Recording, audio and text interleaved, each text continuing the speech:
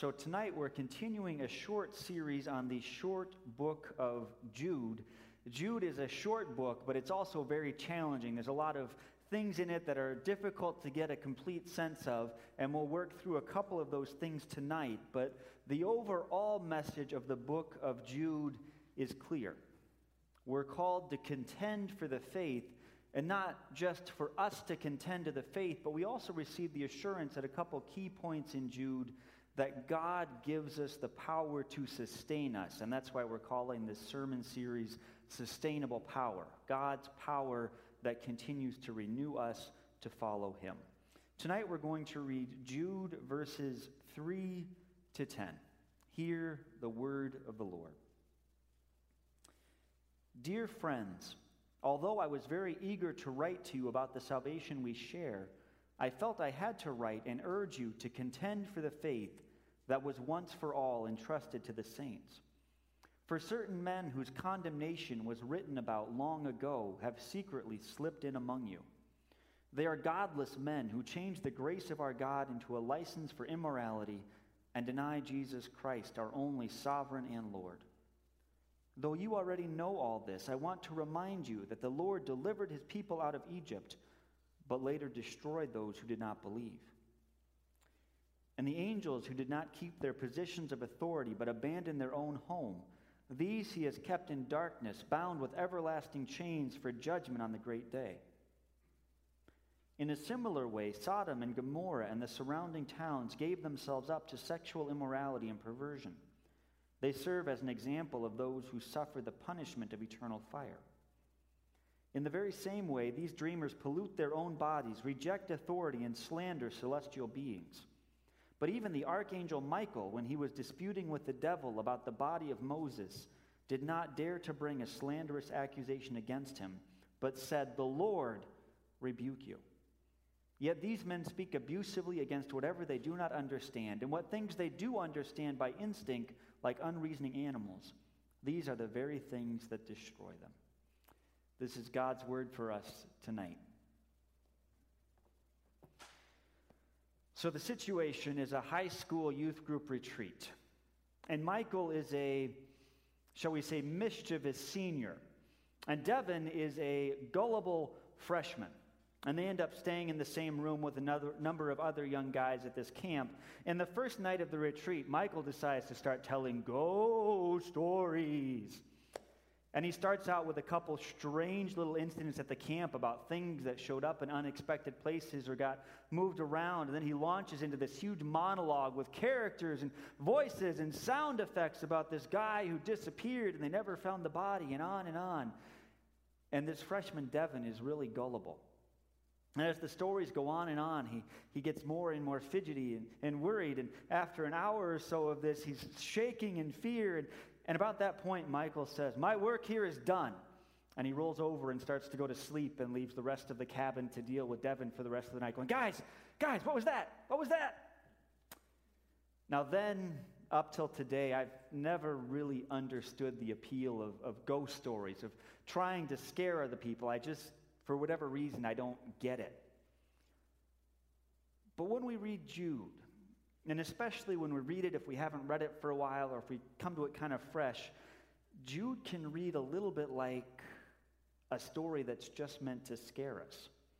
There's all kinds of weird stuff in this book, and a lot of it just doesn't seem to make sense on a first reading. But together tonight, we're going to dig in, and we're going to see how God speaks to us through this bit of His Word. And we're going to begin with Jude's warnings against falling away. Jude writes this letters to combat false teachers who've slipped into the church. And these are teachers who claim to be inside the Christian faith, but really they're reshaping the faith to fit whatever they want it to be. They try to deny what God has revealed to His people. They live immoral and unchristian lives. They deny that Jesus really is the Lord of their lives, and they try to add other things into the faith. So Jude writes this letter to urge believers not to fall away. And he gives a number of examples a number of stories to make his point that God's people should not fall away. And the first example he gives, he talks about how the Lord delivered his people out of Egypt, but later destroyed those who didn't believe. And there's whole chapter upon chapter in Exodus and Numbers of God's people. After they've left Egypt, they've been delivered from Egypt, they're on their way to the promised land, and whenever anything goes wrong, as they're wandering in the wilderness, whenever anything goes wrong, it seems like they really quickly go back to wailing and whining and, oh, we want to go back to Egypt. Life in Egypt was hard, and we were slaves, and it wasn't great, but at least we had enough to eat. And over again, we see God's people say, we want to go back to Egypt.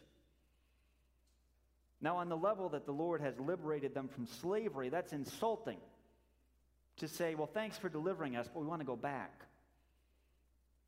But if we really think about the Exodus story, when God delivers his people from Egypt, that is a power encounter between God and the gods of Egypt.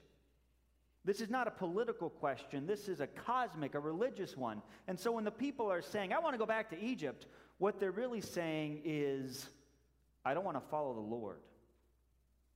Thanks for helping us out, God, but I want a different God, one who will treat us better. And Jude brings up that story to make the point that we should not fall away from the Lord. We should not turn to any other kind of God or even to our own picture of who God is instead of who God has revealed himself to be. So that's the first story Jude mentions in our text. And his second one gets a little more difficult.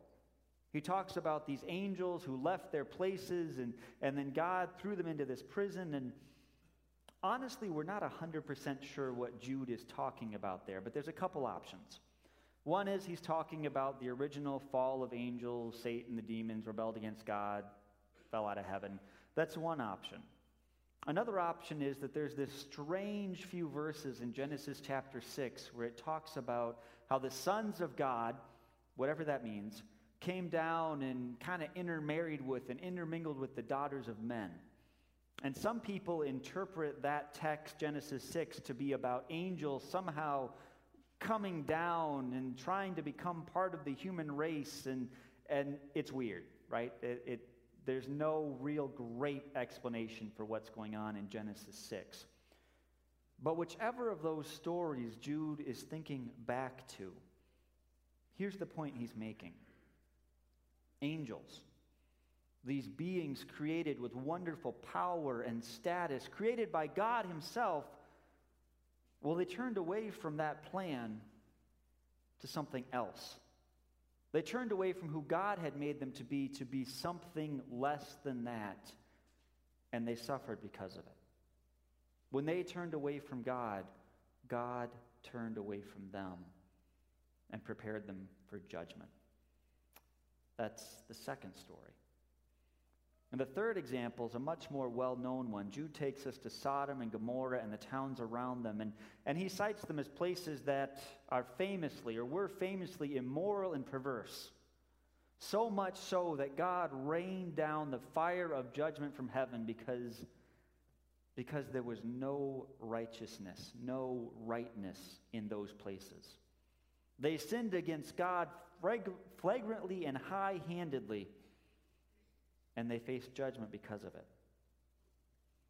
And then fourth and finally, and Jude is building and building and building and building here, and these aren't familiar stories to us necessarily, but they're actually in the Jewish literature of the time, the Jewish literature of the centuries before this even. These stories are almost set pieces. They're stories that Jewish writers would pick up to make points along these lines of staying faithful. So Jude is singing a familiar song to his original audience here. Not to us, but he's singing a familiar song to his original audience. But this last story is not at all familiar to us, right? He references this story of Michael and the devil getting into a fight over the body of Moses. In the Old Testament, we have this story of how Moses went up on a mountaintop, God showed him the promised land, and then Moses died and his body was buried, nobody knows where. All right, that's in the Old Testament. This confrontation between Michael and the devil is not. And we actually don't have the original document that this story is in. We don't even know for sure what document it was, but apparently it was familiar back at Jude's time. And as best as we can reconstruct, the story goes like this. Moses dies. The devil comes to lay claim to his body, apparently because he murdered the guy in Egypt like decades and decades before, and so he thinks he can have Moses' body. And Michael's been sent by the Lord to claim Moses' body and bury it somewhere the Lord has picked out, and Michael and the devil get in an argument. And the devil makes a legal claim on Moses' body, and Michael says, let's let the Lord decide. He appeals to God's judgment. And then the devil storms off because he knows that God is going to give a judgment that's going to favor Michael and be just and all that. And so the devil wanders off mad. So just to recap that, angel and devil fighting. Angel appeals to the Lord for a righteous decision, and the devil storms off. That's our best guess about what's going on in this story. And why in the world does Jude bring up that story, you might well ask? Well, here's what Jude seems to want us to get from that story. In that story, Michael is clearly in the right. Michael is an angel. Michael has been sent by God on this mission. And the devil is the devil. He's clearly in the wrong. But when the two of them get into an argument, Michael doesn't use his own authority. He appeals to the Lord. He lets the Lord render judgment. He says, let's stick with the Lord's word. And that's what Jude wants us to get out of that story. As far as I know, none of us here are archangels. And Jude is making the point that even a glorious celestial being like that puts himself under God's authority. Even Michael says, let's let the Lord be the one who decides how this is going to go. And so Jude wants us as followers of Jesus. He wants us as Christian believers to be people who put ourselves under God's judgment. He wants us to be people who say, whatever God says is what I will stick to. And again, remember that Jude is writing this letter to combat false teachers who are trying to pull the people away into all kinds of religious practices and beliefs that go against what God has revealed, that go against the Old Testament, that go against the stories in the Gospels of Jesus, that go against what the early church teachers were proclaiming. And Jude is saying, don't fall away. Not even angels get to sit above God's word, so hold on to God's word. And these are words that we need to hear today too.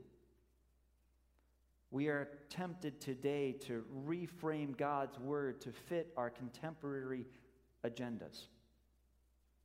We are tempted today to minimize doing God's will and to maximize whatever gives us the most pleasure and the most prosperity. And we may hear those things and say, oh yes, those people in the other political party or those people I disagree with, or no, it's about us. Jude is telling us, don't fall away.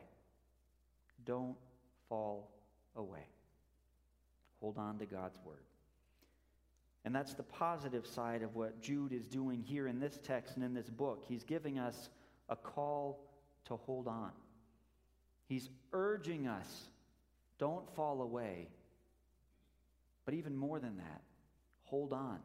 Keep looking to Jesus. Keep holding on to the faith that has been entrusted to us once and for all. And that faith is faith in our Lord and Savior Jesus Christ. Jesus who delivers us from bondage to sin and death. Jesus who gives us a new way to live. Jesus who teaches us God's word and who shows us God's word lived out. That is the faith you have received, says Jude. Hold on to it. Full stop. Let Jesus be your Lord and your sovereign, and let nobody pull you away from that. Hold on to him. And Jude uses the word contend for the faith. And that's a word that's sometimes used of athletic contests or games. Strive to be the victor. Compete with all your might to win the game. It's also used in legal context. Contend, argue with everything you've got. Put everything you've got into this side of this case to win the day. And contend is used of military situations too. It means battle, fight, put everything you have into this struggle. And that is what Jude is calling us to do. To contend for the faith that has been given us. Jude is not pulling out these strange, unfamiliar stories, at least strange and unfamiliar to us, just to scare us or confuse us. He's not telling ghost stories. The point that Jude is trying to get us to is not fear, it is faith.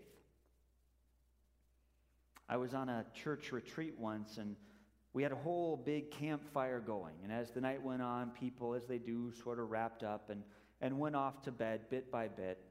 And late in the night, the campfire was starting to die down a little bit, and it was just Joel and Aaron and I sitting around the campfire. And there's something about being around a campfire at a campground with the stars overhead late at night when you've been talking for a while that helps people open up in a deeper way than we might in some other contexts. And Joel and Aaron were a little bit older than me, but we were all in kind of that high school, college, upper teens, early 20s, figuring life out stage. And so we got to talking about how you make good decisions when life gets rough. And how when you're making these decisions about your whole life, about what kind of person you're going to be and what you're going to value and what you're really going to strive for, how do you do that and be faithful to the Lord? And how do you hear God's will? How do you understand what He wants for you in particular? And how do you understand what He wants of all of His people? So Joel and Aaron and I, we sit around this campfire and we share stories and we talk and we bring up situations and we get real about some tough stuff. And we share whatever wisdom we have as young men. And we talk and we encourage each other. Hold on to the faith. And that's what Jude is trying to do for us. He's not throwing crazy stuff out there just to get us confused. He's not throwing stories of judgment just to get us scared. He's telling campfire stories to show us how to live. He's pointing out all kinds of wrong roads and saying you don't want to go there, and you don't want to go there, and you don't want to go there, because look where that and that and that lead. What you want to do is you want to be on the path of Jesus Christ. That's what Jude is doing for us. He's trying to point us to Jesus, trying to point us to the right path that leads to the kind of life that we want to have. There is no denying that this short book of Jude has some strange stories in it. Some things that, we could spend a lot more time talking about than I'm going to take time to do tonight. We can't deny there's some unique stuff in here. But the point of the stories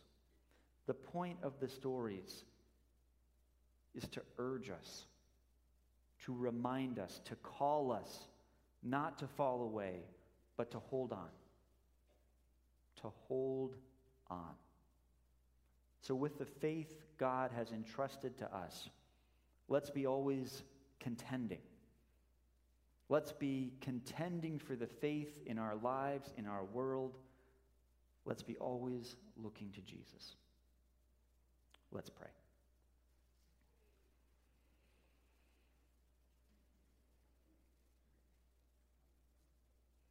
Father, we pray that you bring your word to life in our lives. We pray that you work in all of our hearts to convict us where we're going wrong. And Lord, show us if we are on wrong paths. Show us where that's leading. Show us the truth of where our actions and our choices are guiding us to. And Father, we pray that you do that not to fill us with despair, but to bring us to the hope that we have in Christ. Help us to see what the right path is. Help us to see Jesus in all his grace and all his glory. And Father, work in us to deepen our faith so that we can hold on, so that we can contend for the faith once and for all entrusted to us in Jesus Christ. And Father, we give you thanks that even more than we hold on to you, that you hold on to us. We pray that you never let us go, but instead bring us to be now and forever with you. Amen.